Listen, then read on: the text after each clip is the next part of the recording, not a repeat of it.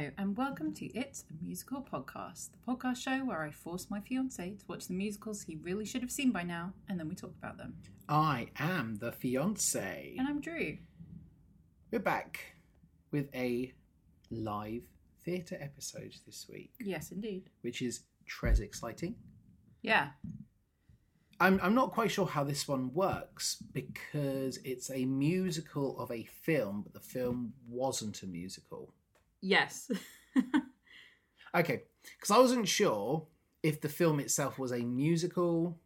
Because I know it's got a fantastic soundtrack. Yeah. But I didn't know if that soundtrack was famous for being like soundtrack music or if it was the songs in the show or in the film. Some of the songs that are in this stage version are from the film. Obviously, we know the titular song, Footloose. Yes. But there are a couple of other songs that show up in the film. There are some songs that show up in the show that then get put into the remake film, which is pretty funny. But yeah, it's not originally a musical. It's a dance movie. Yes, because we are cutting loose this week. Yes, indeed. We are watching Footloose, the musical stage adaptation. Yes, indeed. Live from the New Victoria Theatre in Woking, Yeah. as per usual. Yes, indeed. It's the UK touring cast. Yes, it is. Now, I know very little about Footloose. Mm-hmm. I know that it was the film that brought us Kevin Bacon. Sure. I'm pretty certain it was his first big film, if not his first film. Yeah.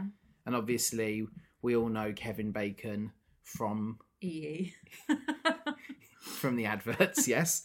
But also, I was going to say what I know him more famously for is the whole 6 Degrees of Separation, because Kevin Bacon has such an extensive CV that. Oh, everybody in the world knows Kevin Bacon. Well, essentially, that the idea is that you can get from one actor to another actor within 6 degrees. Yeah. Based on films they've starred in with Kevin Bacon. Sure. Because there are some actors that you only ever see them in the same sort of movie. Mm-hmm. Kevin Bacon is very eclectic. Well, I think the last movie I saw him in was X-Men First Class. Yep. Because... Which he's very good in. He is, but it took me a really long time to realise that was him. Because, like you say, he does a lot of really random stuff. And so he showed up in X-Men and I was like, is that Kevin Bacon? Yeah, Friday the 13th in 1980. Mm-hmm. Hollow Man, which I really like. Yep. Apollo 13, JFK. Mm-hmm. Footloose, obviously, which, what we're talking about. Mm-hmm. I mean, the first thing I remember seeing him from, not that we're talking the film version, but, apropos of nothing. They used to have these adverts. I don't know if they extended into the US, but they were adverts at the cinema that showed the different Kevin Bacons interacting at the cinema or going to one. So you had Hollow Man Kevin Bacon, Friday the 13th Kevin Bacon, yeah, so Apollo 13, and it was Footloose is not his first film because Friday the 13th came out before Footloose. His first film was Search for Tomorrow, that was the TV series. National Lampoon he was in. Yeah. Starting Over, then The Gift, which is a TV movie, Hero at Large, and then Friday the 13th, which was his bounce off. Yeah, so Footloose is quite a way into it. Yeah. Not too far. Friday the 13th is 1980, Footloose is 1984. Yeah. I know very little about Footloose, but I know that Kevin Bacon brings dance to a religious town that has banned dance. Mm-hmm. And at one point he has an angry dance inside a steel mine. And as per the norm for this show, where I understand musicals, we establish, it's because I've seen something in Family Guy. And I'm pretty certain I've seen Peter dancing in angry dance fashion to Footloose. Yeah. So, would you like to hazard a guess at any more plot than that? Where do you think this is set? Bible Belt, America, I would reckon. Mm-hmm. So,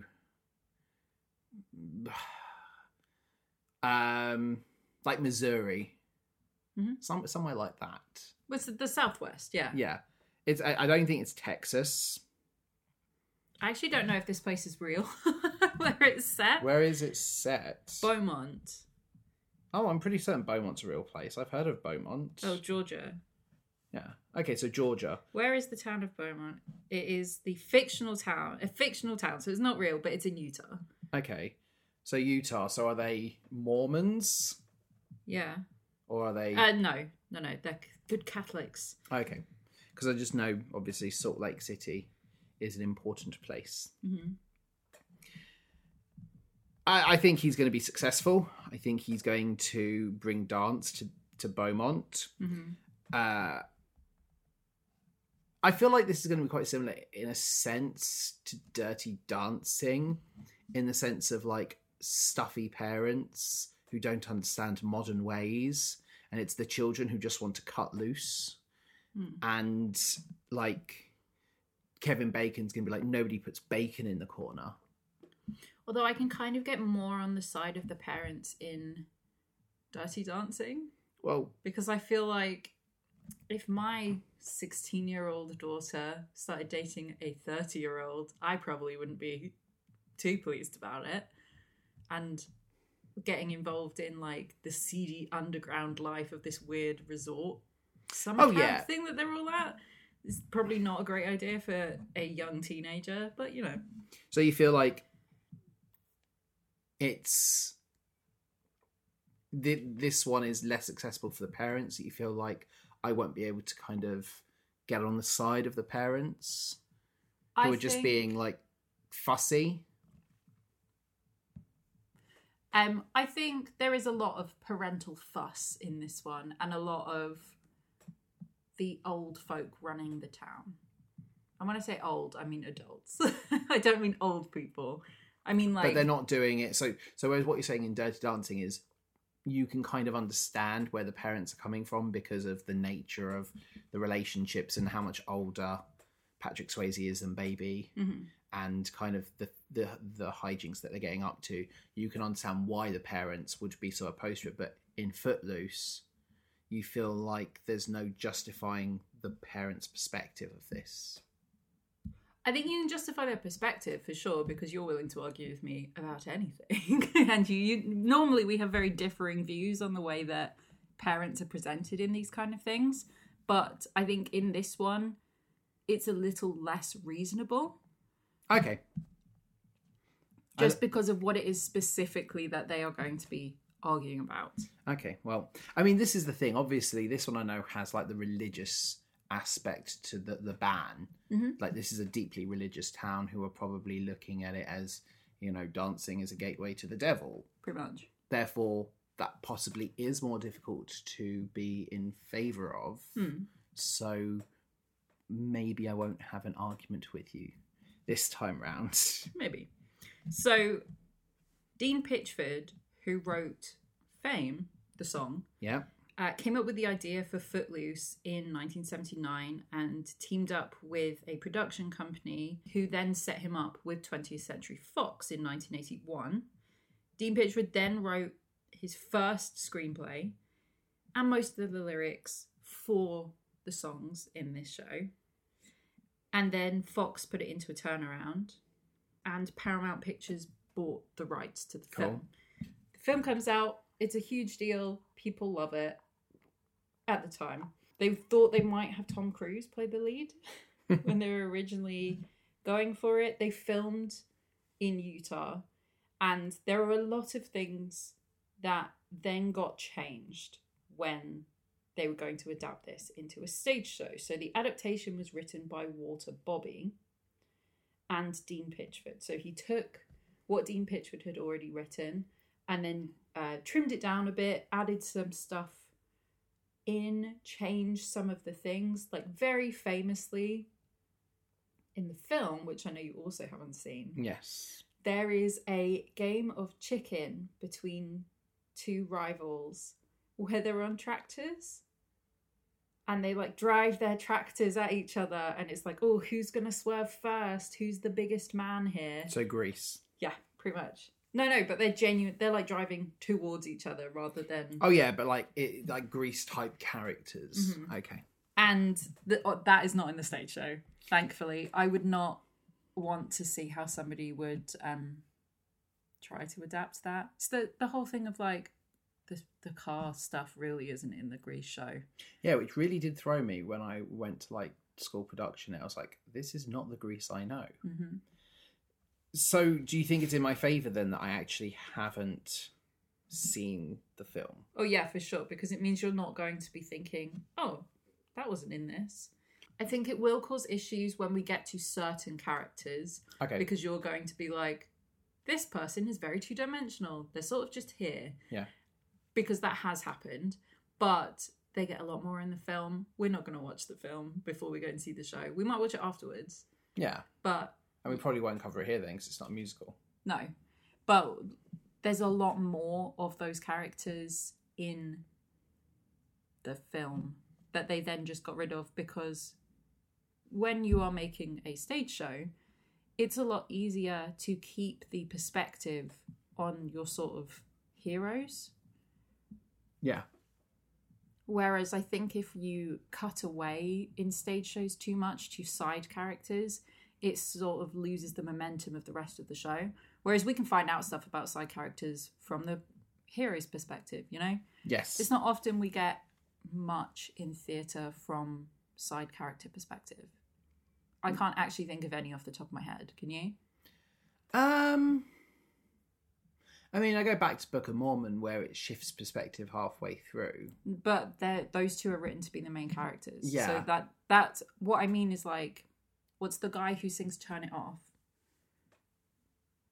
Yeah. That character, we don't get scenes from his perspective. He's in scenes with the main characters. Yes. But imagine if we cut away and you're suddenly following him for a whole scene randomly. Yeah. You know what I mean? Yes. Yeah, I guess you get that with like villains because we need to understand their objectives. Yeah, but then they're also in that sort of main five, you know? Yeah. For every stage show, there's 5-ish main characters. Yeah. Yeah, that's You know? fair. So they trim down a lot of people. well, I mean, considering there is 14 years in between the film being released and a musical, that's a lot of time to maybe reflect on the formula as well. And maybe because you've got the same creative team, I guess, and the fact that Pitchford is part of this process, Yeah. which surely doesn't happen a lot where someone's work is adapted. Mm-hmm. Usually with these sort of things, you know, that the same creative team won't be involved. Yeah. And because of that, obviously he's possibly had that chance to maybe focus on what does he regret in Footloose, or maybe what would he have changed if he could go back and do it again. This is a golden ticket for him. So maybe he's looked at scenes like that or characters like that and thought, well, actually, We spent too much time with these people. to the detriment of it, and I want to focus it on this. Or, you know, maybe his perspective on things has changed and the world has changed, and he writes this with Walter Bobby now as a different person. Yeah. So the original show opened in 1998 on Broadway, and it opened on the 22nd of October, and it ran for 709 performances, which is pretty okay. decent. Yeah. It's not too bad. Directed by Walter Bobby, who had adapted the script, which I always think is in people's favour. He also directed like Chicago, which was really good. He directed a few different like memoriam concerts. I don't know if that's the word I want. You know, where you go and see like Fosse at the musicals, or like celebrations Sometime at 60, things like that. Yeah, so he it's not like in directed a lot of memoriam, but those. like tribute shows or... Yes, that's the word I wanted. So he likes big spectacle kind of performances, and that can certainly be said of this because of the dance aspect of it all. Yes. It received a mixed critical reception. The general consensus was that it was quite a poor plot because of how they'd narrowed it down. Yeah. But that the music and how talented the cast were and the dancing made it all really, really good and very entertaining. That you want to support it because he's got a great cast, but there's creative issues. Yeah. So, I mean, certainly still something that we've seen this year, and, you know, a great cast being let down by maybe poor narrative or creative choices. Yeah. It was nominated for 4 Tony Awards at the 1999 Tonys. It did not win any of them. It wasn't nominated for Best Musical. It was nominated for Best Performance by a Leading Actress for not even one of the kid characters, which is really, really interesting. Yeah. Because the teenagers are our leads in this show. It was nominated for Best Book. It was nominated for Best Score. And then its last nomination was for Best Choreography, which people argued that it should have won, except for that the other show that was leading in that category was Matthew Bourne's Swan Lake, which obviously has to win Best Choreography. Yeah. I was also up against like Parade and Little Me, which I don't actually know what that is. I've never heard of either of them. It was a weird year, the 99 Tony Awards, because you had like Fosse the Musical won Best Musical. Wow. And then Ain't Nothing But the Blues, Parade were also up there. And then the revivals were Annie Get Your Gun, Peter Pan, and You're a Good Man, Charlie Brown, which took home quite a few awards. But You're a Good Man, Charlie Brown had Kristen Chenoweth in it. And like, it was a big year for just sort of interesting shows. Yeah. Historically, when we've talked about movie adaptation musicals, they do not do well at award ceremonies. No, because I guess they kind of look down on like lesser as opposed to more. And we're seeing that more and more recently, that really all the big shows at the moment are adaptations of movies. Yeah. Or they're getting adapted into movies now, which inevitably means we will end up Mean Girls style with a movie musical, like Matilda as well wasn't a book, then a movie, then a musical, and now we're getting a musical movie. Or we get Wicked in 2 parts. I cannot wait to see what they do with that. I think it's going to be great. It's very, very interesting, isn't it? You know, we've talked about a lot of I just want to clarify. movie adaptations. I don't mean I think it's going to be a good film. What? I mean I Wicked? think I'm going to have a good time watching it. I'm excited. Like Cats. I mean, I'm excited to see how Wicked's handled, but I do really wonder the purpose of splitting it into 2 parts. I just desperately hope that they use practical effects for a lot of stuff. I do not want to see a full CGI Wicked movie where Cynthia Erivo is CGI'd green. Just paint her green. You know? It'll be fine. Just paint her green. Yeah. Footloose. I know there's lots of iconic 80s songs. Mm-hmm. The only one I definitely know in it is obviously Titular Footloose by Kenny Loggins. Yes. And that's it. I can't think. I'm sure when we're watching this, I might turn to you and be like, oh, I know this song. I think there is songs in this where it's like, you definitely will know these songs. Yeah, and there'll definitely be like, and again, it will probably be because I've seen the parodies of them. Mm-hmm. I guess I'm interested to see, knowing that this is a very basic plot, that it's teens versus religion, you know? Yeah. So there are 6 jukebox songs. Okay. And then the rest of the soundtrack is written for the stage show. Cool.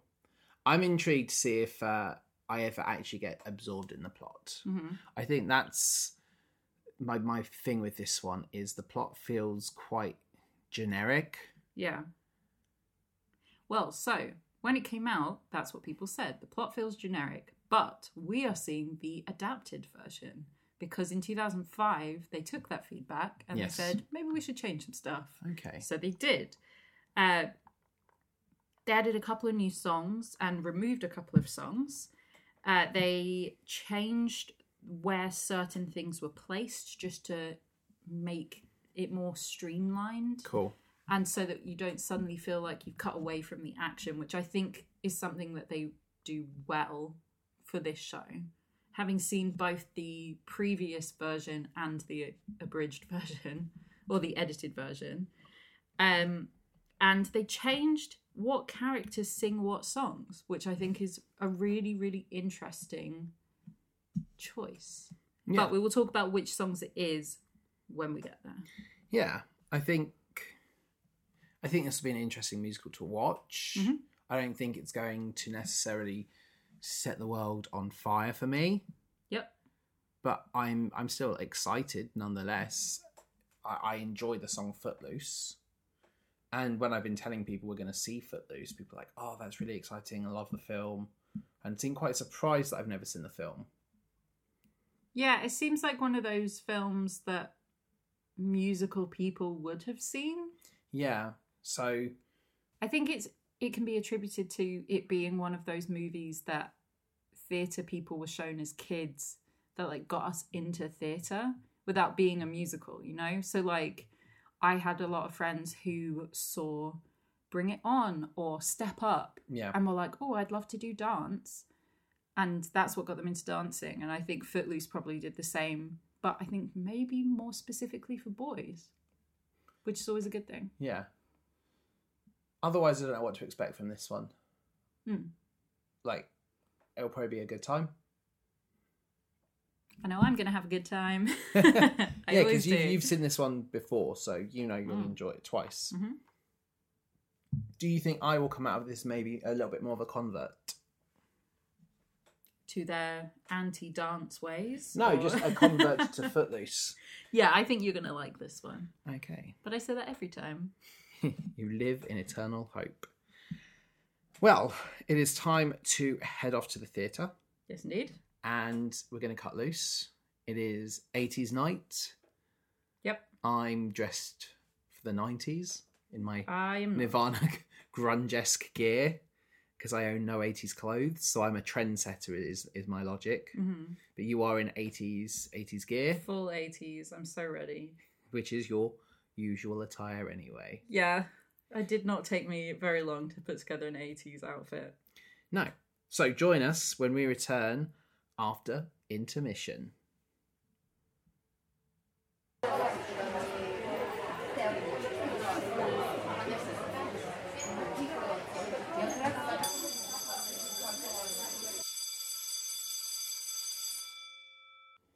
And we are back. Yes, we have cut loose all over the place. Mm-hmm. And yeah, power of rock and roll compels you. Yeah, it does. I did enjoy this one. I think it was a lot of fun. Mm-hmm. Certainly not without some talking points. Yeah. But I enjoyed this one. I think we have a very good cast between some experienced performers, but also some newer performers. Mm-hmm. I really enjoyed Lucy Munden as Ariel, making a professional debut. Definitely think that she's one to watch. Yes, indeed. This was amazing, and she was a fantastic performer. Yeah, Joshua Hawkins as Ren. Nice energy. I think you can see why people gravitated towards him. He wasn't just, a new kid. Mm-hmm. And, we had understudy for Willard. We had Ben Mabberley as Willard, and I'm really actually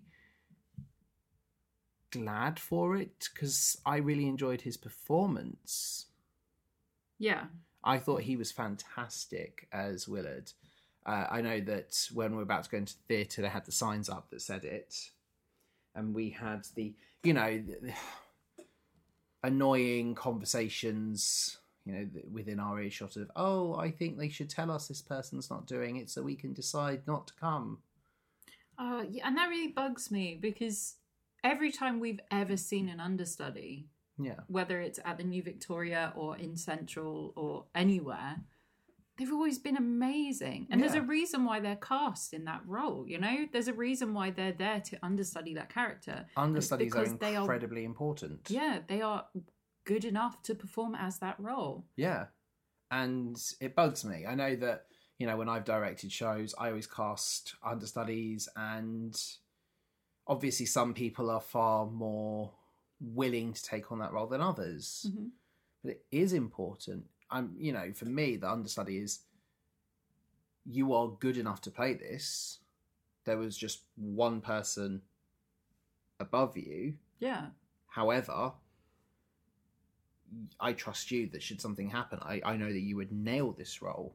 And I think especially when you're in school and you're doing shows, because I was an understudy multiple times in school performances. Yeah, same. And there were also multiple times where I ended up getting bumped up because the person who got the role proved that they weren't going to work hard or didn't show up to enough rehearsals or anything.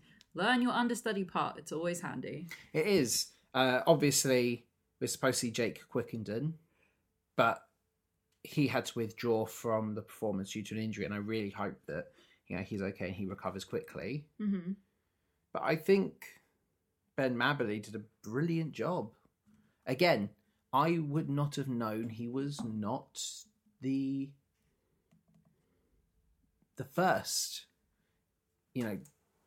actor cast in this role. Do you know what I mean? Yeah, it's the sort of thing where I always kind of wonder if people would notice or care if they didn't put that sign out.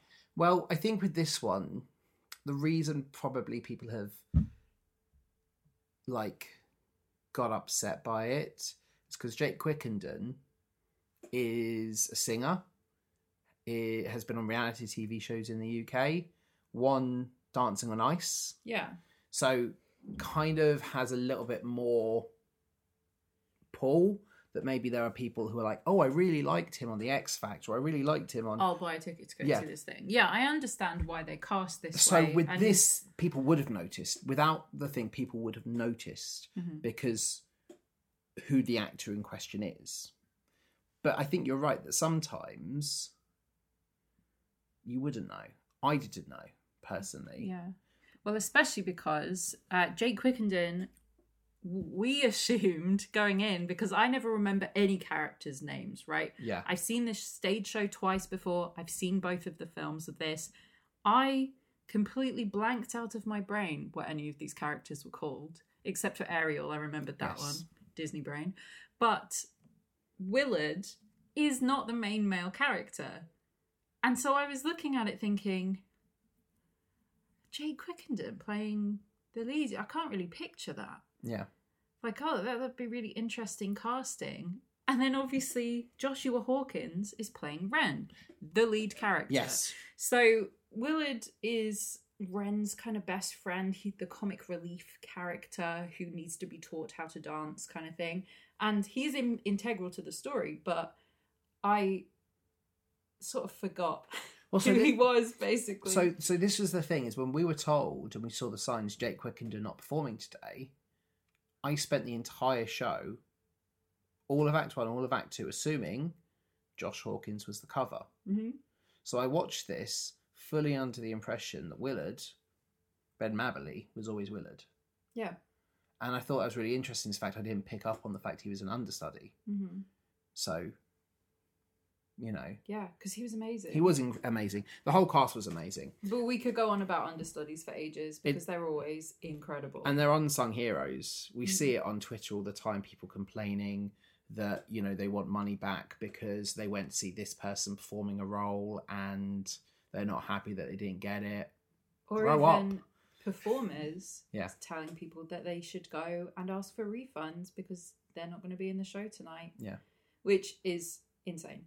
I can completely understand. And I do think that maybe what they need to do when they do cast bigger names like that is maybe the point of sale need to make a bigger deal of, if you want to see this person in this role, you need to book Monday, Tuesday, Thursday and Saturday for the 7:30 p.m. shows. I think they should just put out a thing when you buy a ticket on the email that says, but when you get your notification that says, we cannot guarantee that this person will be on. Yeah. Because also, if you look at things like shows, people get fired. Yep. People get ill. Well, that's its own thing. We should all be aware that performers are humans there to do their job. Yes. Even though they're entertaining us, people get sick. They're not always going to be there. But if that person is doing something dangerous behind the scenes or behaving inappropriately, they can get fired and replaced really easily. And just because you wanted to see them in that show doesn't mean that you're going to. Yeah. They might not be there anymore. It needs to be a subject to change. Yeah. So, it's not like you're going to see a concert, Yeah. It's not like you're going to see Harry Styles perform and they've put insert other man here, on instead. It's because I understand they would just cancel that. But this is a stage show.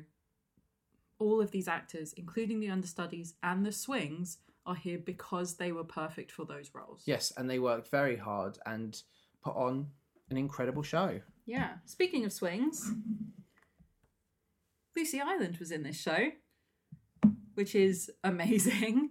She is somebody that I follow on TikTok. If you do not know who she is, go and look her up. Her TikTok is Lucy Island.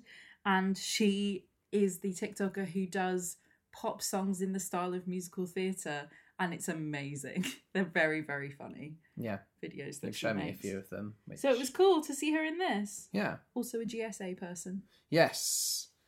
And final bit of casting before we start discussing the show is we had Darren Day as Reverend Moore. Yes, we did. Darren Day, I knew primarily, again, through reality TV shows. I remember very early season of I'm a Celebrity, Get Me Out of Here with Darren Day and Celebrity Big Brother. So was aware of them being like a reality TV personality. Mm-hmm. Wasn't aware until looking at the programme of this extensive musical CV. So, and obviously, has released CDs and albums. But it was really nice, again, pleasantly surprised because I kind of went into it again thinking, is this stunt casting? Because I recognise the name, but I don't know much about them. Yeah. And I thought Darren Day was great in this as well. Yeah, so he was amazing. I believe I've seen him in Rocky Horror. I can imagine he would have been the narrator. No, he was Frankenfurter. Oh, very cool. This is like 1990s, by the way, when this happened. But I've seen videos of his performance. I was going to say, not 4-year-old you going to see Rocky Horror Picture Show. Kind of wouldn't be surprised. I wouldn't have been surprised. But yes, he is a fantastic theatre performer, just generally. Yeah. Which is always really nice when, like you say, it's somebody that you know from TV or from wherever, but you find out they have a huge history of theatre. Yeah. Which is really cool. It is very cool. So we start, I think, appropriately with the song. High energy. You start off with the song that everyone in your audience is going to go to. Mm-hmm. Footloose. Yes, and this is one of the things that was changed in the revision, that we start with this song, but that also it's Rusty, Wendy Jo, and Earlene singing the opening of this show, who then go on to be our sort of side narrative protagonists in the rest of the show. They are not playing, so far as I'm aware, so far as I've seen from the script and from the behind the scenes of this, they're playing those characters, even though they're in this Chicago setting. It's weird. Yeah, really weird. Didn't really like or get this opening Chicago setting. So you have like Ren come out and he's been working and... So hard. He's punching his card. For me, it didn't set him up as a teenager. Yeah, it's weird, right? Because he's in proper overalls. You imagine him doing some real manual labour. Yeah, in a job that is not really appropriate for this teenage character. Mm-hmm. And, the way they were like, we're going to go out to the clubs and everything. I was like, how old are you? Yeah. It's a weird, jarring opening. I guess it's important we establish that he's a popular man in Chicago and he's got to leave the town, which is going to break his heart, but also has a passion for dance. Mm-hmm. But I feel like there must be a better way to do that. Like if we showed a prom situation or something, I think he works at a steel mill or something. He's wearing overalls, and I think it's supposed to then circle back round later when he dances at the steel mill. But that isn't in the stage show. No, that isn't in the stage show. So I feel like the song that we're supposed to have for that was done like during gym class, where they're all in their like gym attire with the High School Musical dance number. yeah because that's I'm Free yeah. or Heaven Help Me. It's one Heaven of those Helps two. the Man. Yeah. Heaven Helps the Man. Yeah, because I recognise that one as well from Family Yeah, Guy. because it's the adults singing Heaven Helps the Man and the kids sing I'm Free. Yeah. So I feel like it's an opening that doesn't necessarily engage me. It kind of sets that he's leaving and that he's popular, but it could be better. I think, you could easily have shown him in school and, the been working so hard could have been to do with like exams and... Yeah, we don't need to take this song literally. Like, the I'm punching my card, like he's clocking out of Chicago. We can get that. It's a metaphor. But yeah, you're right. It's a weird... It doesn't set him up to be a kid. Yeah, it doesn't. I'm never sure how old he's supposed to be. He must be 17, 18. Yeah. Well, they talk about going to college later later on when they're on the train tracks. Oh, yeah. So they're a year out of college, like it's their seniors. Right. But that's, show him leaving school and it's his last day in Chicago and he's then going to move... to the middle of absolute nowhere. Yeah, moving to Beaumont. And, it could be that, you have like a montage here of him leaving school and packing in between like the dancing before it finally leaves. Yeah, because the joke of this song is that at the end, when he says he's leaving, the way that we get to Beaumont is he says, "Oh, I'm moving to Beaumont," and then everyone around him goes, "Beaumont? Where the hell is Beaumont?" Yeah. And then we cut. And it's a nice little... Yeah, well done. They set up the car and everything, which I liked the car. Yeah. That was pretty cool. I thought it was cool. I did like the set for this, that you had like the kind of facade of like industrial estate and they pull it and you have the car and you see them packing and then everything opens up and I really like the transition because it feels like from that world into what Beaumont represents. We've like zoomed in, yeah. Yeah, and you have this cross come down. The neon cross, I loved it. Yeah. Did you notice that one of the wibbly lights was neon the cross? wibbly neon cross? I loved that, and it's a really nice transition because we show the world he's leaving into the world he's arriving to. As we have Sunday morning on any Sunday, and you have the Reverend delivering a sermon, and everyone being very, "Oh yes," and obviously he's part of that sermon. Ren's there watching. He welcomes. The Reverend welcomes them to the town because he sort of... It's one of those places where everyone knows everyone by name. And you already get the sense of Ren's going to have struggles because the rest of the teenagers seem to be... Uptight, but also they look down on him already. Like there's some sarcasm to them. I like Rusty's... She's wearing a Fanta. I love the Fanta t-shirt that definitely came from like Primark. Yeah, I really like that. But you get the sense of there's a real difference in these generations, whereas the adults are all dressed in their Sunday best. Mm-hmm. The teenagers are dressed...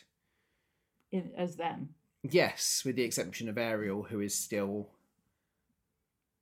more moderate. Conservative, I think is the word. That's it. That's the word I wanted, is more conservative at this point.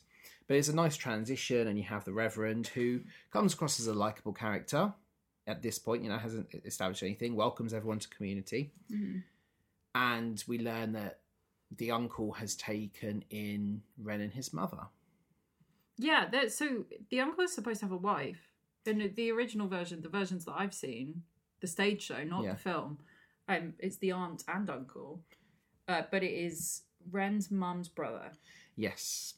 And this is where they're from, too. So the reason why we're moving here is because Ren's dad walked out on them and Ren's mum cannot afford to pay for everything on her own. So her brother has offered to take her in and help look after them and everything, be the man of the household, all that stuff that we expect of Midwestern conservatives. Yes.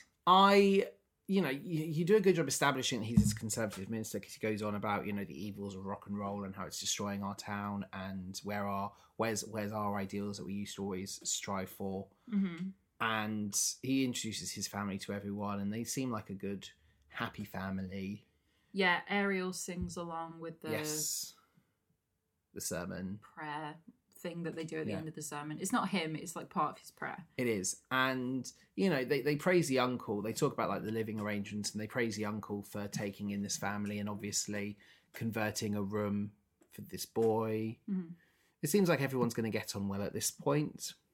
Yes. So the sermon that he does also covers the evils of rock and roll and how it leads to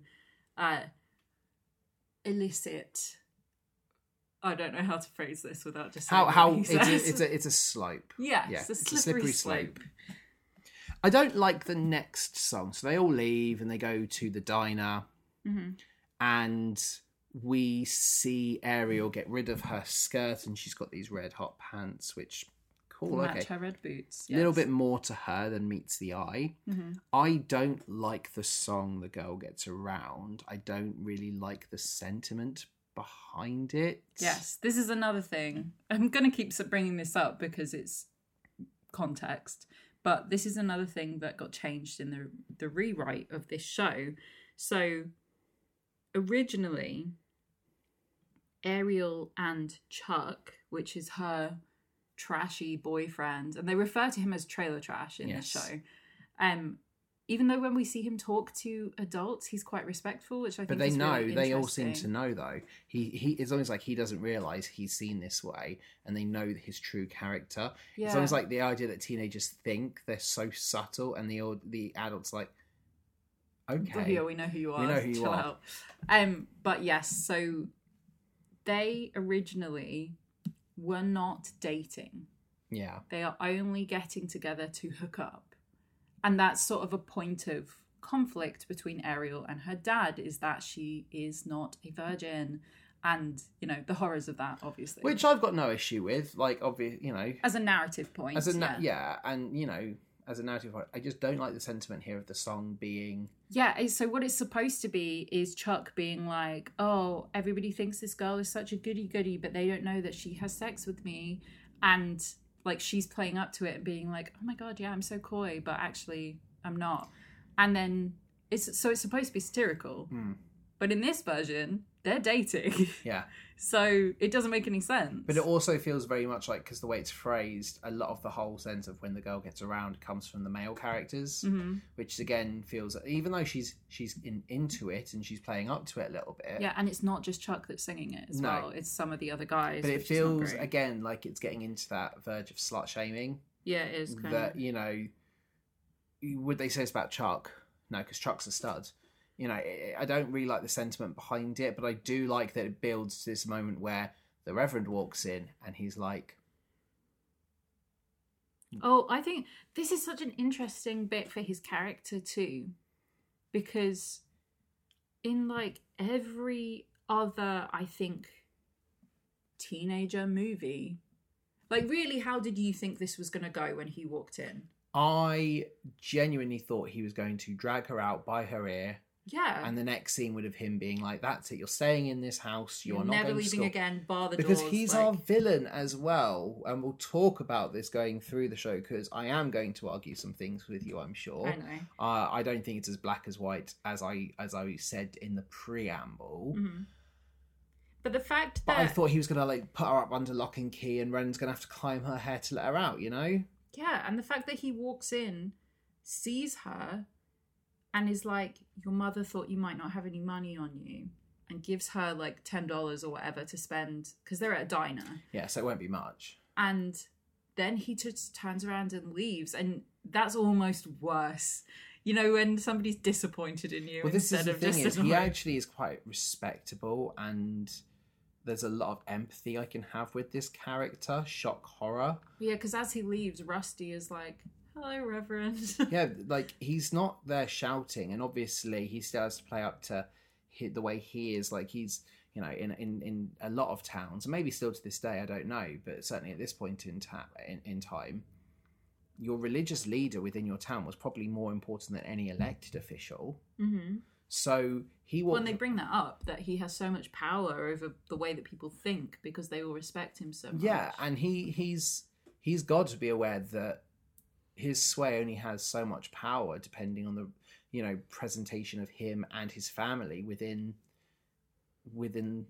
the community. So for him to just be like, you know, off you go. And even when she comes home in a bit, he's quite calm when he talks to her. Mm-hmm. So when she does go home, he is not pleased about it, but he doesn't really say anything, and she apologizes, and her excuse is she doesn't know what came over her. It must have been that music. Yes. Because she thinks that'll play into his hatred of rock and roll. Yeah. And it semi-works. There's more of them arguing and her being like, you never listen to me, but, you know. But I'll be honest, I find it very interesting that within this production we saw, I actually felt he'd been quite fair to her.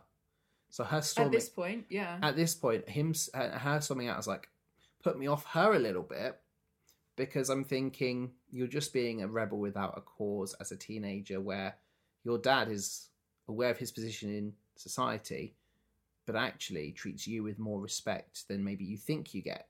Mm-hmm. And this is my biggest issue with Ren as a character. Yeah. Like exactly what you've just said. Ren feels like a rebel without a cause in this whole plot. And I think it's maybe less so in the film, specifically the Kevin Bacon one. But there never feels like there are any stakes to this. Yeah. You know? They are a year out of going to go away to college. Ariel has lines later on where she says she's applied for colleges her father doesn't even know about. Yeah. It's the 80s. How expensive was it to go to college in the 80s? Probably free, you know? Especially for a minister's daughter. Well, exactly. And I'm sure Ariel doesn't want to go to a Catholic college, but if she did, I'm sure it would be free, you know? But really, maybe I'm just old.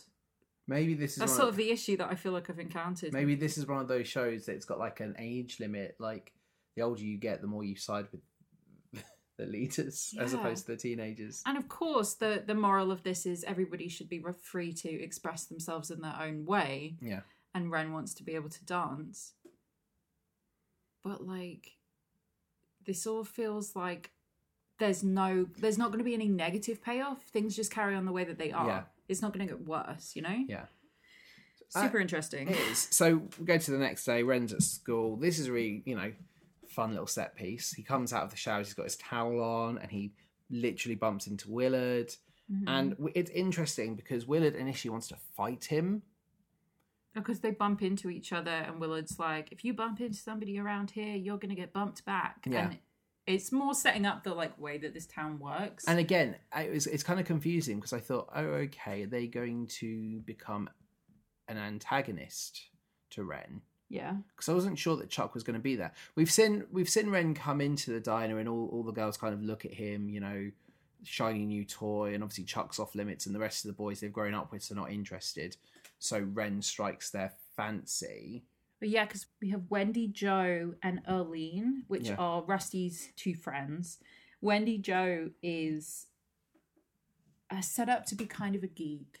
She is just... I'll tell you who she looks like. She looks like Susie from Stranger Things. Yes, but she's Jan from Grease. Yeah, it's exactly the same character. But there's things where she'll accidentally get bumped into and she's like, oh my goodness, keep bumping into me. And it's cute. And there's another fun bit where what was the other girl's name? Earlene. So when they're at the diner later on and Ren's on skates, he puts his arm out, he can't stop and he accidentally gropes her and he's like, I'm so sorry. And then Wendy Jo walks up and presents come on, my dude, chest out, you can do me too. And I like these moments. Mm-hmm. So they're all very interested in Ren. Ren is kind of getting the sense of he feels a little big for his boots here in this town, but he doesn't quite fit in. People are against him for no other reason than he's outsiders. And it kind of plays into the fact that, these two girls like him, so maybe the other boys are jealous of him because what's he got that I don't? But I was expecting Willard to kind of be set up as the antagonist because he wants to fight, and then we go into I can't stand still. Yes. Which I like. I think it's a really fun, upbeat song. I think that Josh Hawkins looks phenomenal doing this. He's in just a towel, so he's got abs out on display, tattoos, which I don't know if they're part of the character or if they're his tattoos. I would imagine they are stage makeup. I don't know, because they weren't important. This is the thing. I feel like they kind of say a lot about this character without saying a lot about the character. You know, it's that subtext that here in Chicago, he would have these. And it's just something else that makes him stand out. Because rumours would spread around the town. Oh, this boy's got tattoos. Oh, his mum's let him run wild. Keep him on a tight leash. But they never get brought up, so I don't know if they're important. But I really like this sequence, the way he's dancing. You know, he kind of pushes Willard down. He's dancing over Willard, and you know, he has that moment where he drops down and he does like a reverse worm, and then you know his towel gets held out by Willard, and he gets into his jeans on stage. It's a really high energy number. We see his whole butt. We do see his whole. Which was a moment for us, which Yes. I always think is really funny, especially when it kind of seems like an accident. Yeah. But I thought it was a really fun sequence, and I think it did a lot to establish what Ren's character is. And Willard, obviously, again, being quite cautious, the principal walks into the changing rooms, or I guess maybe they're outside the changing rooms. They are just his tattoos. Oh, very cool. I liked the tattoos. Just didn't know if they were part of the character. The principal walks in and is like, "What did I catch you doing?" And Willard's like, "We weren't doing nothing." And, you know, they're very concerned because Willard knows Dance's band, and Ren's like, this hasn't learnt this yet, and is talking. Nobody's told him either. And the principal leaves, but gives obviously a very stern warning. Willard stands up for him, which is like, okay, cool. Nice, he's going to be a loyal friend here. I am going to say now, I don't like the multi-role casting. I was about to say, now is a good time to talk about this. Yeah, I don't like the multi-role casting of the principal and the coach also being Ren's mum. You are wrong about the casting. Am I? Yes, so the Principal Clark, is Vi Moore, is Ariel's mum. Oh, okay. And then Ren's mum is Ethel McCormack, Mrs. McCormack. Yep. Betty, who works at the diner. Okay, and the coach. And the coach. Right. And I will say, Holly Ashton, who plays Vi and the principal, Yes. that was very clearly the same person. I thought she has the same haircut. Like, Yes. it was very obviously Holly Ashton. Wendy Paver, and I really hope I'm saying that right, when she was the mum and Betty, I could tell it was the same person, but I genuinely thought the coach was played by a different actress. No, I knew the coach. I knew she was the coach. That's why I'm getting out of it. I thought she was the principal as well. Something else we should talk about now. The cast played instruments on the stage. Yes, and I really like that touch. And it was amazing. And Wendy Paver played the saxophone in one scene, and she's like marching onto the stage as the coach playing the saxophone, and it was just amazing. It's very cool. I lost track of all cool. the instruments being played, but you've also got guitars, saxophones, flutes, recorders. It's very, very cool. And you can see where the person who directed this and helped write it obviously has been involved in Chicago, because it was very reminiscent of Chicago, I think. I don't like that a character who was so antagonistic to Ren was also the same actor who played Parent. I think the biggest issue with this, Holly Ashton was very talented, and we'll talk about when we get to learning to be silent. Yes. Like, ridiculously talented. I think it's the costuming. Because for the principal and for Vi, they look the same. And I genuinely, because obviously I've seen this before. You thought the principal was the minister's wife. Well, that would make sense, wouldn't Yeah. it? You could reconcile in your brain being like, oh, of course the minister's wife is the principal of the school. Like, that makes sense. She isn't. They're two completely different people. I almost wish she was also the principal, and that's how they met. I Yeah. think that would be really interesting. Yeah. Because then she could be a little bit meaner to him, because she's just sort of nice. and sort She of is there nice. She's actually on sometimes. his side more than anything else. Once the principal leaves, we get a little bit between Rusty and Willard. That Rusty's all very impressed because she's got a huge crush on Willard, and Willard's got a huge crush on her, but they don't know how to talk about it yet. And I like the side plot there between the pair of them. It never really goes into much more detail, but in the same time, I don't think it ever needs to have much more focus on what it has. It's like a nice secondary lovers plot line without saying it's welcome. Yeah. And this is when Rusty, Wendy, Jo and Erlene talk to Ren about dancing being illegal because Reverend Moore passed a law that forbids dancing. And this is in response to 4 Beaumont children or teenagers who died in a car crash on the way back from a dancing club. And I think it's really clever how they have the Reverend keep referring to them as children. It is. Because obviously, first of all, they are children, they're under 18. Yes. But the way that he's controlling the town with this is reminding them of that and calling them children, calling them young people. And we have a moment in Act 2 that hinges on that. Yes, so he keeps referring to them as children, as young people who tragically lost their lives. Yeah. But it's also very disconnected. Yes. Like, he never names them. He never exactly says anything about them as people. They're just these tragic figures who lost their lives. And it also gives the idea that this has been going on a lot longer than it actually might have done, because... Like 4 years, right? 5 years. But you get the sense that because there's that disconnect, it's a lot longer, that maybe this law was passed before he had children. Mm-hmm. But more on that in a bit. We get Somebody's Eyes, which is a really nice little montage song. They're telling... Ooh, this song is so nice. I really like the way this is staged, because they go through different parts of Wren's life in town, and you really do. I complain about this so frequently in shows, that the passage of time, they try to do too much, and actually it's counterproductive, because I lose track of how much time has gone on, or it's kind of like, that's the scope of that is ridiculous. This does a really good job at showing that, in my mind, months have gone by at this point, and he's just rejected after rejected. He's treated differently. He loses job after job after job. He becomes more and more isolated. And I think this does a really good job at serving it as a montage for that. Yeah. I love the staging moment. So they turn the shower cubicles into lockers and they poke their heads through.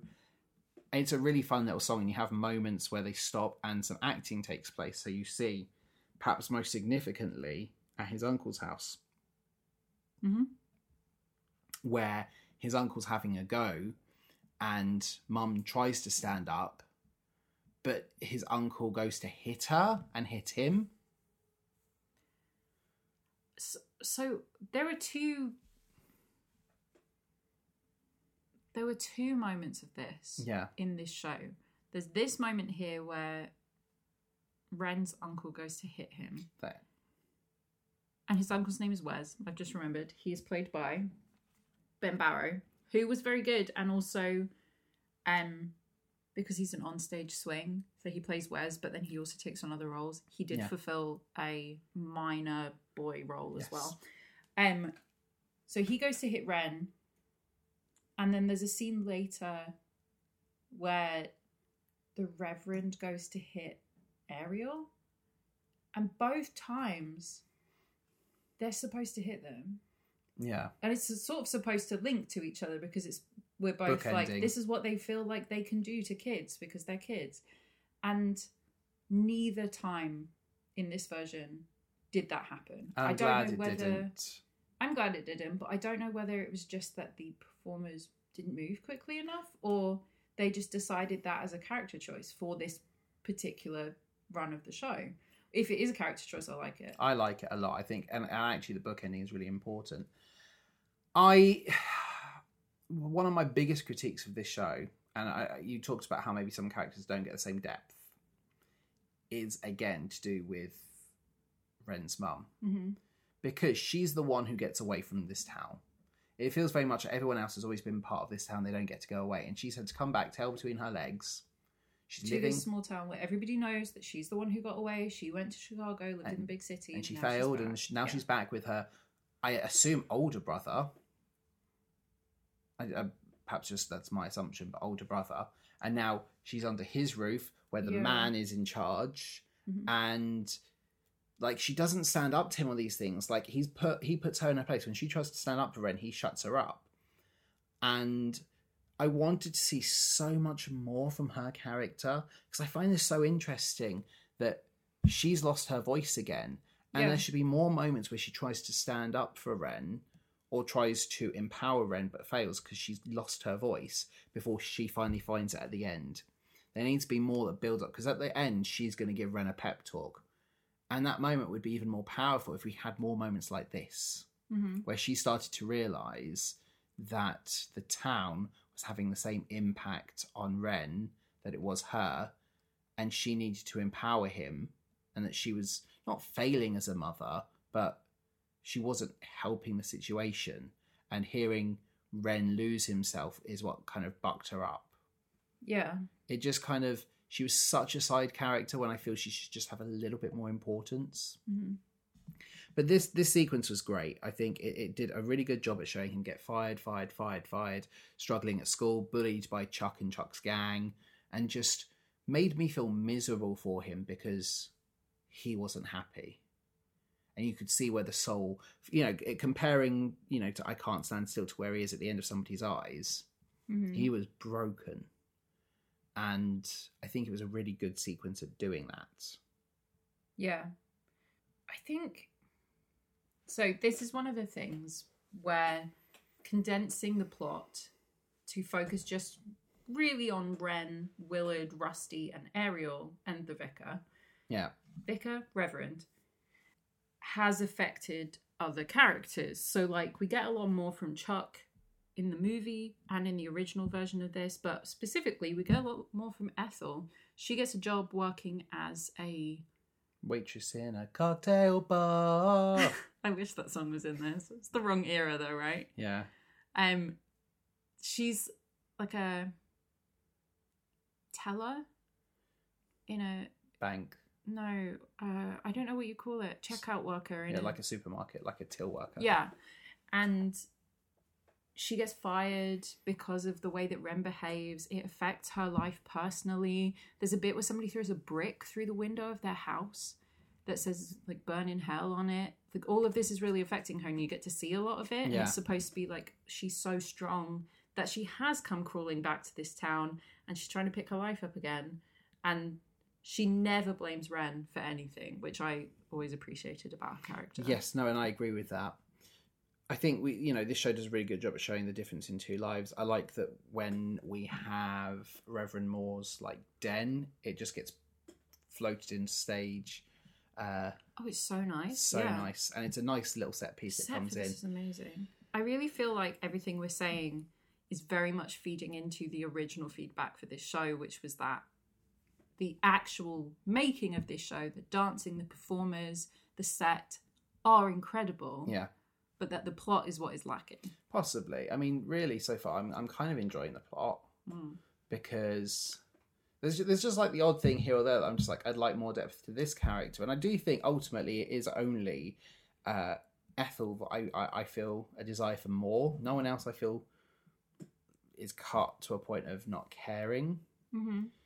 But we show Ariel having issues with her dad, and they have an argument to storm off, and then you have Vi bickering and kind of trying to talk to him, be remember when we were, her age? And we all know that Chuck is awful, but do you remember the guy that I was seeing before you? She'll learn eventually that he's not for her and move on. But the more we push, the more likely we are to push her further into him. And they have an argument, and the Reverend storms off. Mm-hmm.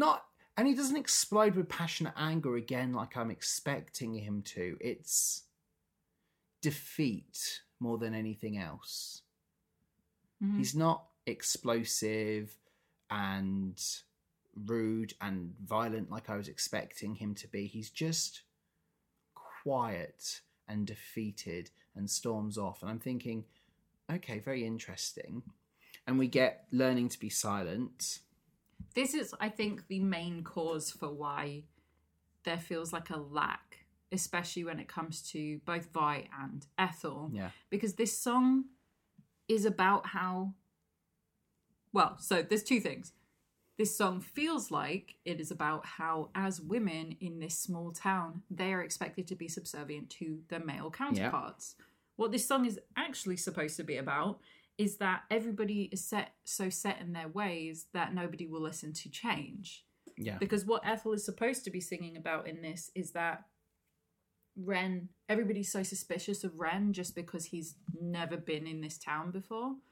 And she's not getting the same treatment that Ren is because she used to live here and she still knows everybody. But because Ren doesn't know anyone, he didn't grow up here, everybody's really suspicious of him. Yeah. That's not how it comes across at all. I'll be honest, I completely forgot that Ethel was in this song until you just said that. Well, it's always been a duet between Ethel and Vi, but they added Ariel joining in. Yeah. And I think that cements it as being a nobody listens to us because we're women song, because she's starting to learn that. She's a teenager. You can see where the one generation is flowing into another generation. Mm-hmm. So... yeah, it's interesting. It is very, very interesting, especially because at this point, in my mind, I think Ethel comes across a lot younger than Reverend and Vi. Mm-hmm. So you imagine that they are older, and then you have the daughter, and then you have Ariel, but you've got like one generation and another generation and another generation. It's just showing things repeating after each other. I don't realise at this point that chances are they're probably the same age. Or similar-ish. Yeah, because they seem to, at the very least, know of each other. Yeah. I feel like Vi is older than Ethel, but not by a whole lot. Ethel's escaped the town and she's had a child a lot younger with a man that she's probably not married to, because that's its own city issue, Chicago. Yeah. Whereas, she's probably fresh out of high school in her 20s and she has Ren. Whereas Vi and Reverend Moore probably had kids well into their 30s. Yeah. So, anyway, they have this song.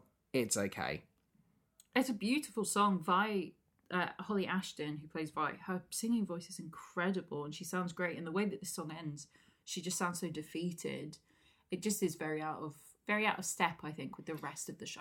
Yeah, exactly. And this song does need some kind of variation. It can't all be like 80s bops, nostalgia driven, but also, songs that sound like the 80s. It needs to have the odd ballad here or there. Otherwise, it would all be too much. The next sequence is probably one of my favourite sequences because it starts with a guitar riff. And I'm just thinking, wait, I know this song. And you turned to me and you had this smile, like knowing smile on your face. And I was just like, I know this song and I love this song. Mm-hmm. And I thought, okay, it's just that. It's just a little throwaway thing. But okay, fine. So we're in Burger Blast, which is run by Betty. It is a 50s roller diner. Yes. And like you said already, Ren works there. He does the accidental thing where he gropes. Why can I not remember? Erlene. I can never remember her name. Yeah. And I really like, you can sense it that he's a lot more broken than he was previously because he's far more desperate to keep this job. And obviously Betty's great. It's like, don't worry, you're not losing anything. Mm-hmm. Because this whole scene culminates with Chuck coming in and him and Willard kind of telling Chuck to, walk on. Yeah. The girls are doing their homework. They are writing their book reports. On Camelot. Well, Ariel is. The others are talking about how they watched the movie, which the movie of Camelot is a musical. It's an old classic musical. Because Wendy Jo... Oh, yeah. Is talking about it and that. How do you know? Did you read the book? And she quotes it and she's like, no, I watched the film. One of my favourite jokes in this is when they hear Ariel say Camelot and they're like, Camelot. And they're laughing about it. Like, Arlene says Camelot. Yeah, and they laugh at it because they think that's how it says. She said, no, it's Camelot. Yeah. And it's just a silly thing. But it's nice to see girls making that sort of humour as well, Yes, indeed. Yeah, it would have usually been the males make that joke. I liked it, it's a small thing that makes me feel less like they're just these stereotypical characters. Una Cox, who plays Rusty, gets a whole lot to do in this one because her and Ariel sort of duet the majority of this next song, which you literally lost your mind at. Yes, I had to try not to sing in the theatre because we know the rules. I love Holding Out for a Hero. It is one of my favourite songs ever. Mm-hmm. I remember watching it first, watching Pop Stars The Rivals. I don't know what that is. That's the one that had Girls Aloud. And I remember Sarah... What, a TV show? Yeah, it was X Factor of its day. Right. They created two musical groups, Boys versus Girls, and they were competed for Christmas #1, and Girls Aloud not only were created there, but they won that. You had Sarah Harding sing Holding Out for a Hero. And I was like, I love this song. And my mum played the Bonnie Tyler version, which obviously came from Footloose. Mm-hmm. And I loved that version. And then Shrek 2 existed and has the best musical sequence in any film ever. Mm-hmm. Like, nothing we've done on this podcast will change my mind. The end of Shrek 2, where you have Fairy Godmother singing Holding Out for a Hero, and you have the Kaiju Gingerbread Man, and you have Handsome Shrek trying to rescue Fiona, and you have Puss in Boots being like, today I pay my debt. That whole sequence is magnificent, and it's done to the best song ever, which is also the same version of the song that somebody has put with the end of Endgame, and I love it so much because it fits that. And if you haven't, Google Shrek I Need a Hero Avengers Endgame, best 5 minutes of your life. Come back and join us once you have, and tweet me that you agree. But I love this song so much, so when I heard it, I was like, yes, and it didn't disappoint. It was brilliant. It was utterly brilliant. I love, that we're seeing the girls kind of objectify the men here as well. The way that, they take Willard's clothes and they like tear off his dungarees, and he's in like these golden hot pants, and he's posturing because this is what they view a hero to be. The guitars and the instruments being played on stage make this feel really like epic. It's also the first and only kind of time that we see Willard have a big dance number. Yes. Because it's all a dream sequence. Yeah. It's all like Willard cannot dance, and that becomes a plot point in a second. It is. It's a really, really great little sequence. That they all want this hero character. They want a man who, they're sick of the Chucks of the world. Even Ariel, who's been flirting with Ren, they recognise they want something more from this world than just the same boys they've grown up with. And it's nice because we see Rusty's head, how she views Willard, and it helps us get the sense that Ariel will start recognizing that Ren is her hero. I like the way that the men are on stage, like with their muscles and like posturing as the women dance around their heroes. I really loved this sequence. I thought it was fantastic. And then it's ruined because Chuck shows up. Yeah. And starts yelling at Ariel. And Ren and Willard defend her, and Betty breaks up the fight. Ren's like, oh, I'm fine. And she's like, no. Because you're doing the right thing. I see a good boy in you. And it's nice because he needs somebody. And this is where I like the idea that, the mum multi-roles, because, there's all these sort of motherly figures around. Motherly figures. And if he had more motherly figures who were backing him, there were always his mum, that then when she's like, I've not been a very good mum to you, I should have been the one giving you this advice. You'd be like, but he sees these women as you. Perhaps I'm reading too much into it, but, it's what we do on this show. After work, Ariel goes to the train tracks with Ren, shows him her secret place. Yep. Shouts at the trains. You scream to onto the train, yeah. And they start to break through the barriers a little bit. Not much, but they start to.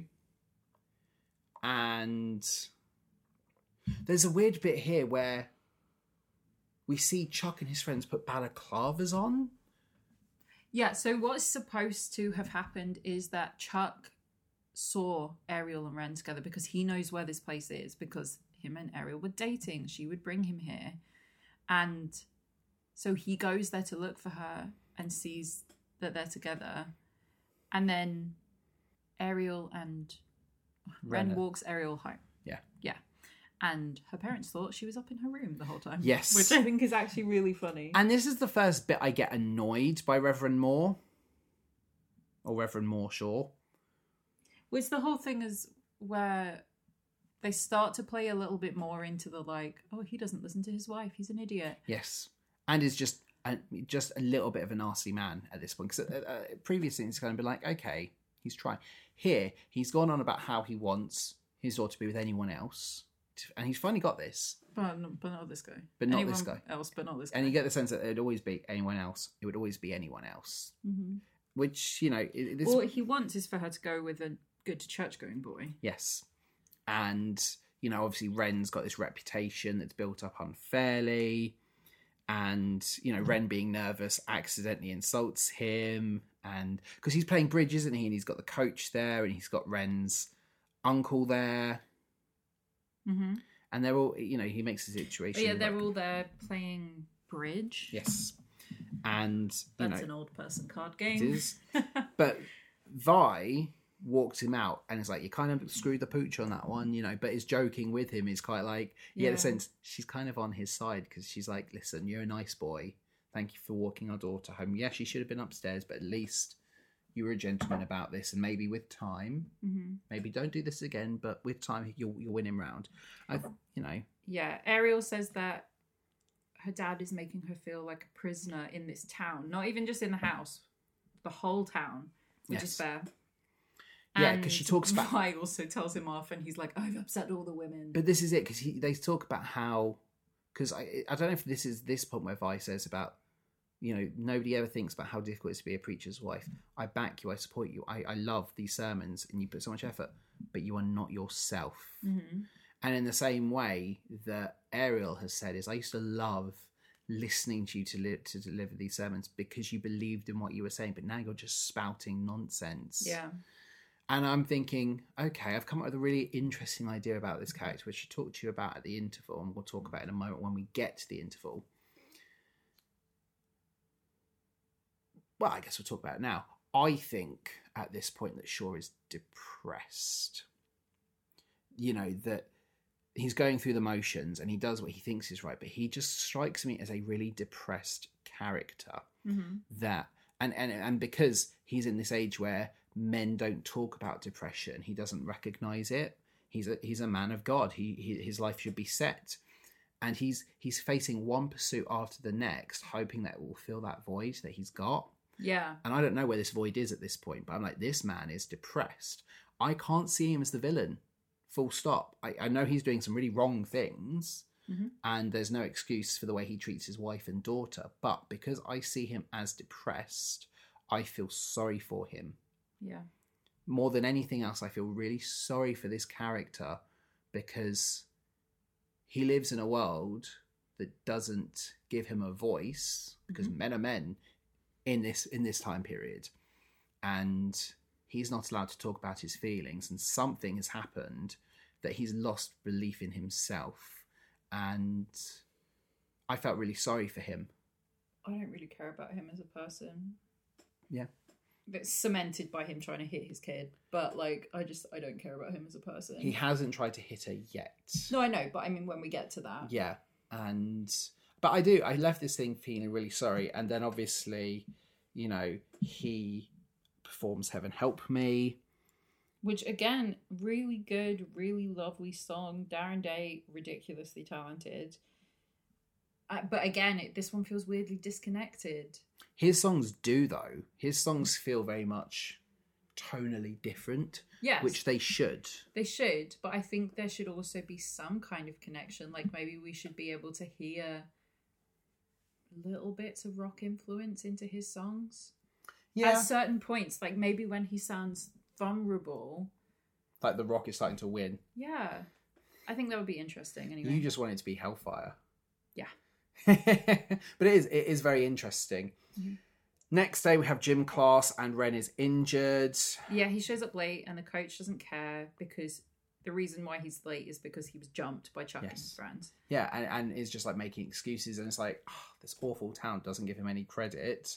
Mm-hmm. But even like Ariel and Rusty are saying, hey, this isn't his fault. Yeah. And then the coach makes everybody do press ups. She leaves and all the kids are like, time to dance. Yeah, and this is where they come up with the idea that, Willard makes a joke about how like, oh, maybe you should take her out dancing. That would probably cheer her up. Yeah. About the coach. And Ren is like, yes. And they have this idea that, he can change the opinions because he's passionate enough that he can overthrow this rule. Mm-hmm. And they all start doing the High School Musical dance sequence to Heaven Helps the Man and I'm Free. Yeah. And I felt like, you see like the adults start hearing about this, and Act 1 ends with this moment where it's like, I thought the vote had already happened and had been turned down. So it's kind of like a confusing thing, but you watch like the adults staring down the children being like, oh, don't get your hopes up. Nothing's going to change here. Mm-hmm.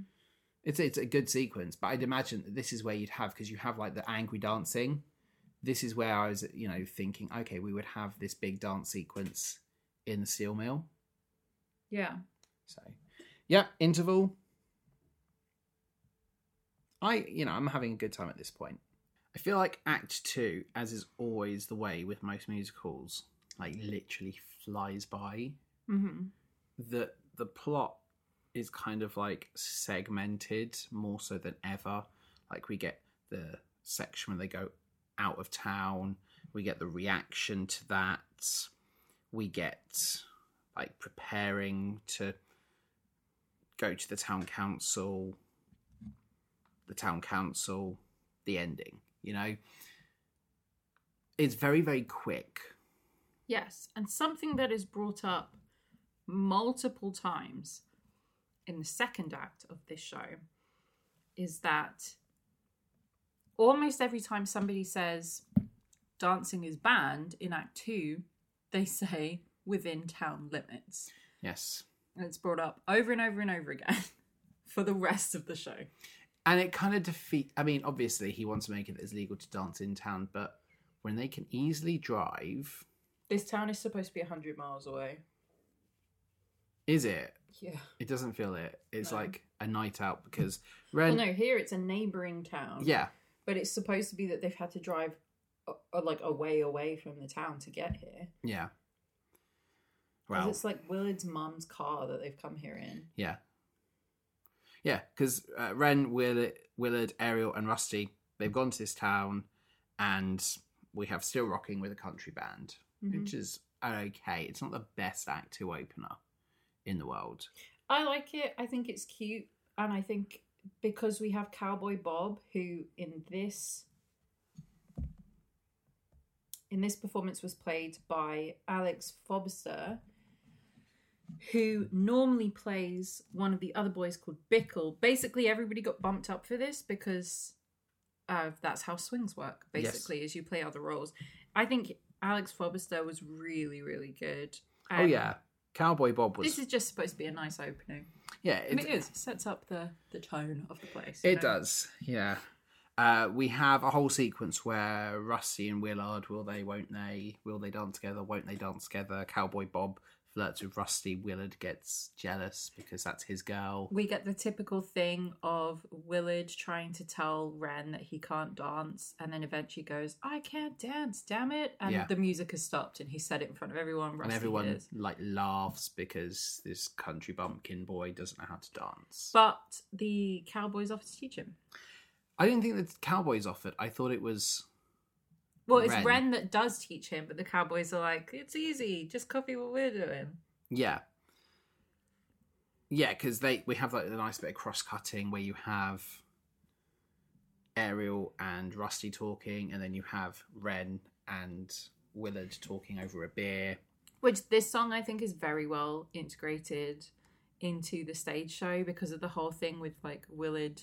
doesn't talk much, and the song is My Baby, He Don't Talk Sweet, He Ain't Got Much to Say. Yeah. Like, it's a cute Rusty and Willard song. Was this is a song that's in the film?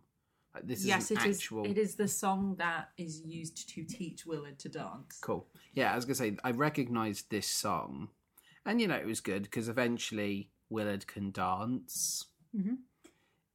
Yeah, and it ends with Willard and Ren doing like a big dance number and Rusty finally being like, hooray. Yeah, we can dance together now. Meanwhile, Chuck has shown up to try and find Ariel. At her house. Yes, and he's throwing stones at the window, and Vi comes out and is like... My dude, she's not here. She's not Can here. You go away? Yeah, because... She says that she's at a sleepover doing... At Wendy Jo's, doing homework. Doing homework, and he says, well, that's funny, because I've been there, and she's not there. Yeah. And Vi tries to, like, hold her reaction, because... She's like, oh, really? They must have gone to the burger place to get some food. And he's like, she's not there either. And then the Reverend comes out and kind shuts this down very quickly, which I like that he treats... Ren and this boy the same. Yes. At least it's consistent. And then he finds out, and he's very, very angry. Very annoyed. So Ariel shows up, and there's a big argument, and I think that this is where he goes to hit her. Yes. And Vi intervenes and is like, so Ariel runs off. Vi is like, you need to chill out. Can you find it in your heart? Which is the song that starts. Yep. Can you find it in your heart to just love her for who she is? And this is where we get the line where she's like, what you've got to remember is that was my son too. Yeah. And this Did they ever name this kid? Is it like Bobby or something? I'm pretty certain we do get a name, but I can't remember the name. It's not in the synopsis that I have, but Yeah. or I didn't write it down. But yeah, we find out that one of the 4 kids who died after much partying was their son. Yeah. And who was older than Ariel, but how it's like affected them all differently. And at this point, I'm like, okay, he is depressed because he doesn't believe in the cause he's doing, Mm-hmm. but this is his way at coping because he's taken it to be that, you know, maybe he was failing in his role as the town reverend, so his son was taken from him. And he's now trying to argue and do something that he doesn't believe in, but it's his sense of duty. Yeah. And again, I felt it was really good that through all of Act 1, Darren Day's performance had hinted towards me of this deep depression. Mm-hmm. And now I had a payoff for it. That it wasn't just a random thing. Like, these moments of quiet anger were very much like, this character's depressed, he doesn't have the fight in him anymore. And it was all very much, I believe, a really strong character choice. Yeah. So, meanwhile... Meanwhile, the boys, and this is where we had... This is where we meet Jeter and Bickle. Yeah, and Bickle was... Ben Barrow, who plays Wes, Yes. has become Bickle. And he does this amazing Mickey Mouse voice. Yeah. It was so funny. It was really, really good. And, because there wasn't much within costume or anything to show that it was a different actor. Because I think he's got quite an individual look. Mm-hmm. So on the surface, why is his uncle here? The voice was a good choice. Yes. And this is where they're trying to come up with the whole, what are we going to say? Yeah, so there there used to be a song here called Dancing Is Not a Crime. It was Yes. a rap number. Well, we have a hint of it. Yeah, they cut it from being like a 2-minute song to a verse. I'm glad, because I did feel it was very jarring. It wasn't of the right style. It didn't feel like it belonged. So he does like a verse of it, and his friends are like, please don't do that. Yeah. Please don't rap. So he's getting really discouraged. He wants to give up the whole thing. And then Willard does his big number, which is Mama Says. And it's all the advice his mum's given him. I really liked this. Yeah, it's cute. It felt like the payoff to the whole joke that he's a mama's boy. Yeah, all the way through the show, he's been bringing up, oh, well, my mum always says, do this, Yeah, and the advice is always a little bit silly. Mm-hmm. But I really liked this hit. And what I really like is, you've got this section with all the tyres and the way they move the props around. Yeah. And it felt really fun. This felt like a fun moment between this group of friends who were all trying to make light of a serious situation. Mm-hmm. And it was a really good tension breaker. Yeah. There was a serious message to the whole thing. So I enjoyed that. Mm-hmm. And then as it ends, and you have this moment on stage where it's just Ren. And he's like, okay, I'm thinking. And then Willard comes back and goes, and another thing. And we get that instant reprise. And I thought it was really, really good. And, we're feeling really optimistic, really built up. And then in comes Ariel, who's got a black eye. And we learn that Chuck has assaulted her. Which I'm really glad we didn't have staged. I, don't want to see that. But yeah, this is another thing. So this is the point at which things start to Move very quickly. And also they've cut tons from the film. Yeah. Because we see this in the film, but it is followed by Ariel smashing up Chuck's car. And he's obsessed with his Jeep or his truck or whatever it is. Yeah. And she smashes up all the windows and stuff. And so that he can't drive it anymore, basically. And then he's like, I'm done with you. And he leaves. And it's she gets her revenge on him by destroying the truck. Yeah. Kind of thing. We don't really get a payoff to the whole thing with Chuck. No. Like, this is it. He gives her a black eye. She's like, I don't want to see you anymore. And that's kind of it. It feels like everybody's talking about Jamie, like where the bully kind of like, you know, is all like, oh, I'm a homophobe, blah, blah, blah. And then at the end, come into the dance with us. Yeah, you're fine. Don't worry. Like, we don't feel like we get much change or development. Yeah. Ariel reveals to Ren about her brother. Yep. And she gives him a Bible that she's marked so that it specifically talks about dancing. Oh, yeah. And it's like, you know, you two can play at the religious game. And I was like, oh, okay, this is how they're going to win, because he's going to use the Reverend's arguments against him and make him realise that, you know, he's in the wrong. Mm-hmm. Which is very interesting. It doesn't play out that way. But I was like, there we go. This is really important. They're back at the train tracks. They're both screaming. I like the way the sets come together and they've climbed the ladder, and it feels like they're at the top of like the train tracks overlooking things. And they sing Almost Paradise, which is a cute little, again, romantic ballad. Mm-hmm. And this is where they realise they're in love. And it's really sweet. You know, it's a nice little number. Yeah. And then we go basically to the ending. Like, we're there. Mm-hmm. Final sequence, we've got the town council meeting. So we go through this whole town council thing. Ren brings up all of the points that he wanted to, quotes the Bible, like she doesn't really dance do it in the face of the Lord, that kind of thing. And I think the issue is because when he delivers the stuff in the Bible, he's clearly not read it beforehand. Yeah. So he's just reading things, so it looks like he's found the odd bit of research, but there's no passion in the way he's saying it. There's a great bit here where Reverend Moore turns around and Ariel sat behind him, and he looks at her because he recognises that it's her Bible. Yes. I wish it had her name on it or something. Something like on the make front. that bigger, because it was. I noticed he was looking. I didn't think of it from the whole perspective of he gave her that Bible. What I saw it as was like, oh, I know your game. It's not going to change my mind because I know that you've done this. Yeah, no, it's supposed to be like, or I think I interpret it as like, oh, you've helped him with this.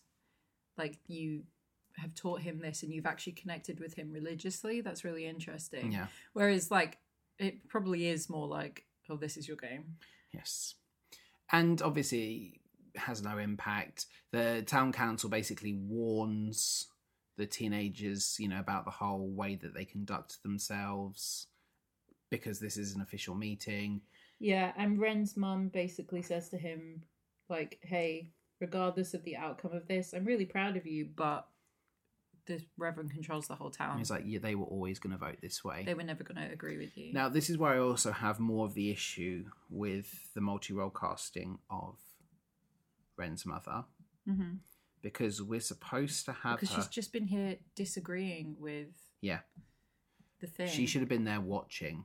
She wasn't there. mom. She was noticeably not there watching him. But then she comes out and she's like, you did such a good job. I'm so proud of you. yeah, it shouldn't be. It should be a completely different one. Her role should be fleshed out. I don't know how, within the confines of the time we have, but her role should be more fleshed out, or could be. I don't know. Yeah. But this is it. The issue is here. She's not there, and then she's suddenly coming out being like, you gave it your all, but it wasn't you talking. Mm-hmm. And this is where we should have that moment where she realises that by allowing herself to lose her voice, he's lost his voice. Ren stays to talk to the Reverend. Yeah. His mother's advice. She's like, hey, you, like, that didn't work. You were in front of everybody. It was never going to work. Appeal to him man to man. See what happens. Because this isn't you. The way you've gone about this isn't you. You weren't speaking from the heart. Speak with the passion that you could have. Mm. Don't try and beat him at his own game. Yes, which I like as like a twist kind of thing. Yeah. And then they have a conversation. And this is the point at which the endings between the original source material of the film and this stage show are completely different. Oh, really? Yeah. So in both versions, they get voted no. Ren stays, talks to the Reverend. They talk it out. In the stage version, they talk it out, and the Reverend then sings Heaven Help Me Reprise, where he's like, oh my God, Ren's right. I haven't been a good father. I can't be a father to everyone in this town. Yeah. And that's a sentiment from the film as well. But he does not repeal the law Okay. in the film. So the film ends The film ends with it circling back round to the fact that everyone keeps saying we can't dance within the town. So they all go outside lines. the town limits. There's one barn that is just over the town limits, so they throw the prom in this barn, and it ends with the Reverend gets up on the Sunday because it's the Sunday night that the party's going to be, and he says in church, like, I hope you'll all pray for our young people who are going to do this tonight, because we all know they're going to do it, but it's outside the town limits, so we can't do anything about it. And then they have the prom, and the Reverend and his wife go, and they stand outside the whole time to make sure that no trouble happens, but then they are stood outside dancing, and that's the end of the film. They break the law, and they're hypocrites at the end. But they're outside of the town limits, so they're not breaking the law. Oh, I thought they would. Okay. Yeah. Well, I prefer this ending. I like how Me it too. ends. I really but like. I don't like that everyone keeps saying we can't dance within the town limits, because I was like, yeah, I know you're about to have a party at the end outside of this. Yeah. And I forgot that the endings were different. I like this ending because I really like this moment where they talk like man to man. You know, that him saying, "I'm sorry you lost your son. I really do understand how that feels because I've lost someone." Yeah, and he says, look, you're going to have heard so many people say that they know what it feels like. They don't. I know it doesn't mean anything when people say that, because people have said it to me too, blah, blah, blah. They have their man-to-man chat. The Reverend has a little breakdown. But the Reverend also says to Ren, it's your father's loss that he'll never know how wonderful a man you've turned out to be. Which is very nice of him. It is very nice, because I think at this point he realises there's a lot more to Ren than the stories, and obviously the town has given him a reputation he hasn't deserved. And it is...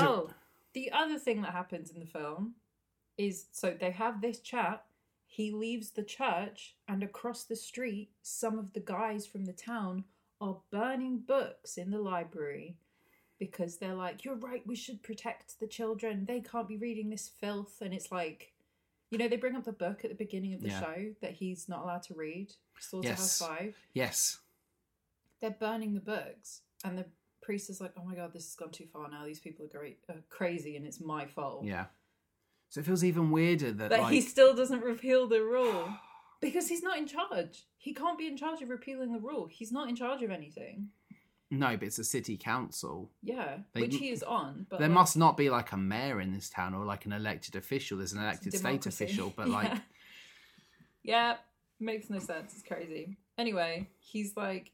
He gets up at the service, the Reverend, and is like, they are going to have a dance. And there's a really nice moment as well the night before where him and Ariel talk, and like they kind of connect, which is nice. And yeah, the next service... Willard invites Rusty to the dance. She says, are you actually going to dance with me? He's like, yeah, of course. And I'll even get you a... Croissant. Which is one of my favourites. Oh my God, my very own croissant. I love the fact that she mocks him a little bit, being like a very much a I'm into you way. Yeah. It was a really sweet... I liked that. He has this line really early on where he's like, this girl drove me crazy, but she never shuts up. Yeah. And he doesn't talk at all, so... It's a really nice moment, and I enjoyed it a lot. And it was like, again, they've not been overused... Mm-hmm. So, like, this is a nice payoff to their end. Yeah. Vi tells the Reverend that she loves him. He apologizes. We're all happy. Yeah. They all go to the dance. Except for Chuck, who shows up to take revenge on Ren. But is, like, abandoned. Yeah, and the Reverend's like, go home.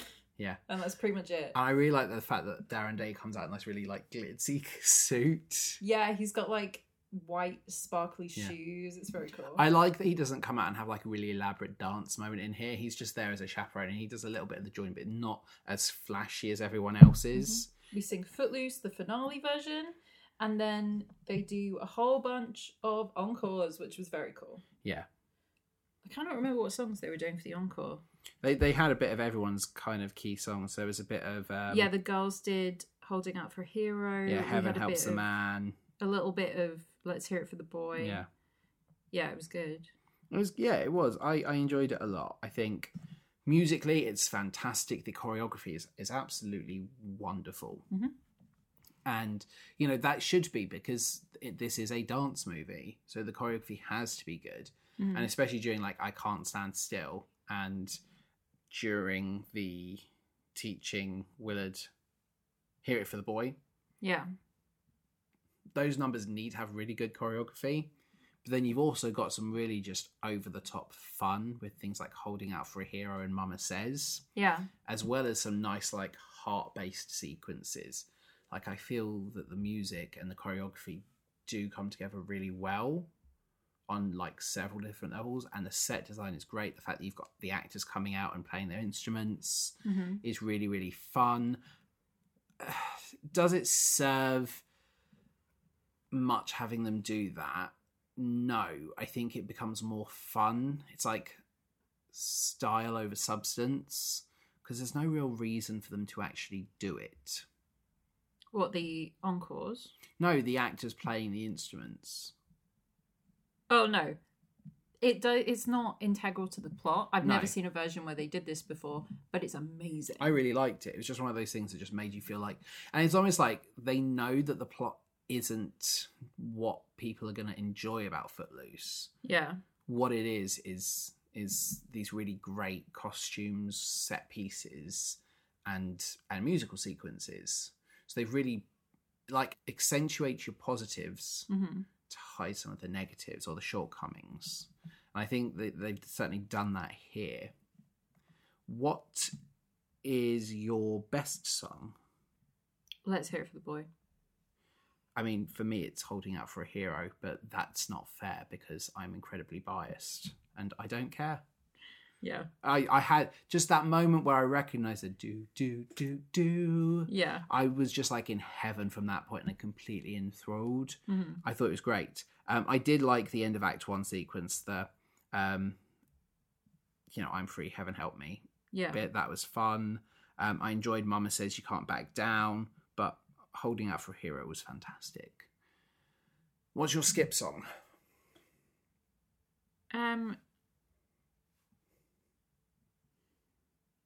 I guess Dancing's Not Dangerous. Dancing's Not a Crime. Yeah. I didn't like the rap. I felt like stylistically. But I am glad that they cut it down as much as it is. I probably wouldn't listen to any of the Reverend's songs, but that's more just a stylistic thing. I thought Darren Day was fantastic with them. There was a real sense of vulnerability and heart to them. And even like on Any Sunday, there's a real gravitas to his performance. So saying they're skip songs isn't fair to that because I enjoyed listening to them. I did enjoy those moments on stage. But I think Dancing Is Not a Crime just doesn't fit this. Yeah. Who do you want to play?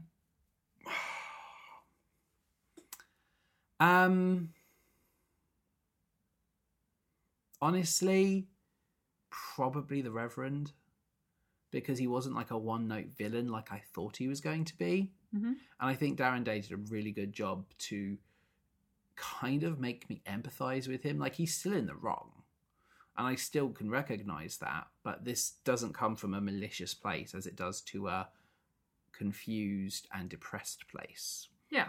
And that for me would be a really interesting role to play. I don't feel like Ren has a character. Yeah. I don't feel like he's flashy and he's a great dancer. And I tell you what, he is a great dancer. Josh Hawkins did such a good job leading this. Like, he's just very likable and there's a natural charisma about him, which like I Can't Stand Still does a really good job at demonstrating. Yeah. But there isn't much to like Ren's character. So, I could have fun with Willard, but I think the character I would love to play would be Reverend Moore. He's who I would want to play. Yeah. How about you? Probably Ariel. Yeah. Yeah. I it's tough for MVP because I think everyone plays their roles very well here. Yeah. I think I am going to say Lucy Munden's my MVP. I think this is an absolutely phenomenal, like, professional debut. And you can see that there's a lot of talent in her. The whole cast are incredibly talented. And you could argue that every single one of them, Ben Mabberley, amazing as Willard. And a real charm to his performance. Una Cox was great as Rusty. I thought Chuck, so Tom Muscle, did a good job at playing Chuck, this antagonist, and obviously comes out with the sax. Very, very talented. All the cast are really good, but I think Lucy Munden was just like, you would not have known if you don't go into the theatre and buy programs. Yeah, you wouldn't know that this is her professional debut. She comes across really seasoned already, and yeah, definitely one to watch. How about you? Who's your MVP? I think Ben Mabley, like you say, like he was so good as Willard. He just really did well with that character, and obviously that's why he's the understudy, because he's great. And yeah, I greatly enjoyed his performance. Don't get me wrong, there's certainly sometimes that you can see. We did see School of Rock for a second time at Christmas, and the cast had been hit by COVID quite heavily, and it was still a fantastic performance, but you could see where things were ironically a little bit loosey-goosey and they needed to be tightened up. With this here, you genuinely would not have known that he was the understudy. Yeah, I gave this one 4 stars overall. Yeah, I enjoyed it. I think it's the plot that ultimately let it down, but I had a great time. It was great to be back in the 80s for one night. Yeah, me too. So we've been to the 80s, and it's now time to go even further back in time, because we're going to go back to Tudor times. Yes, indeed. We are going to discuss a show that I'm very excited to see in Six. Yeah, we're going to Hampton Court to see Six performed with the original West End Queens. I'm so excited, and I can't wait to talk about this, because this feels like a weird dream that I wanted to happen, I never thought could happen. We live quite close to Hampton Court, and one of the things that Danny has always said is that, why haven't they ever done a performance of Six at Hampton Court?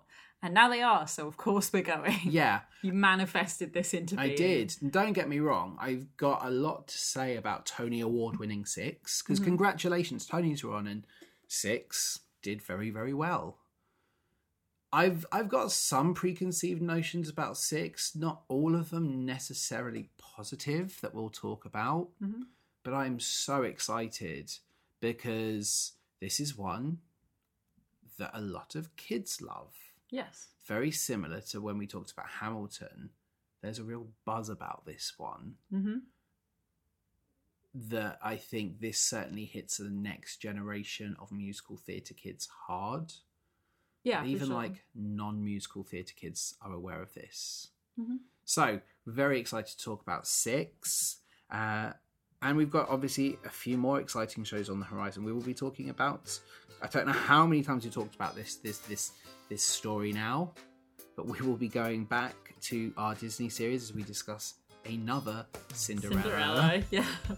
And we're going to be seeing My Fair Lady, thanks to Tony, or at Theatre Flashback 1 on Twitter. We're going to be going to see My Fair Lady, and we will talk about that before we take maybe a week or two hiatus whilst I go to Paris and you don't.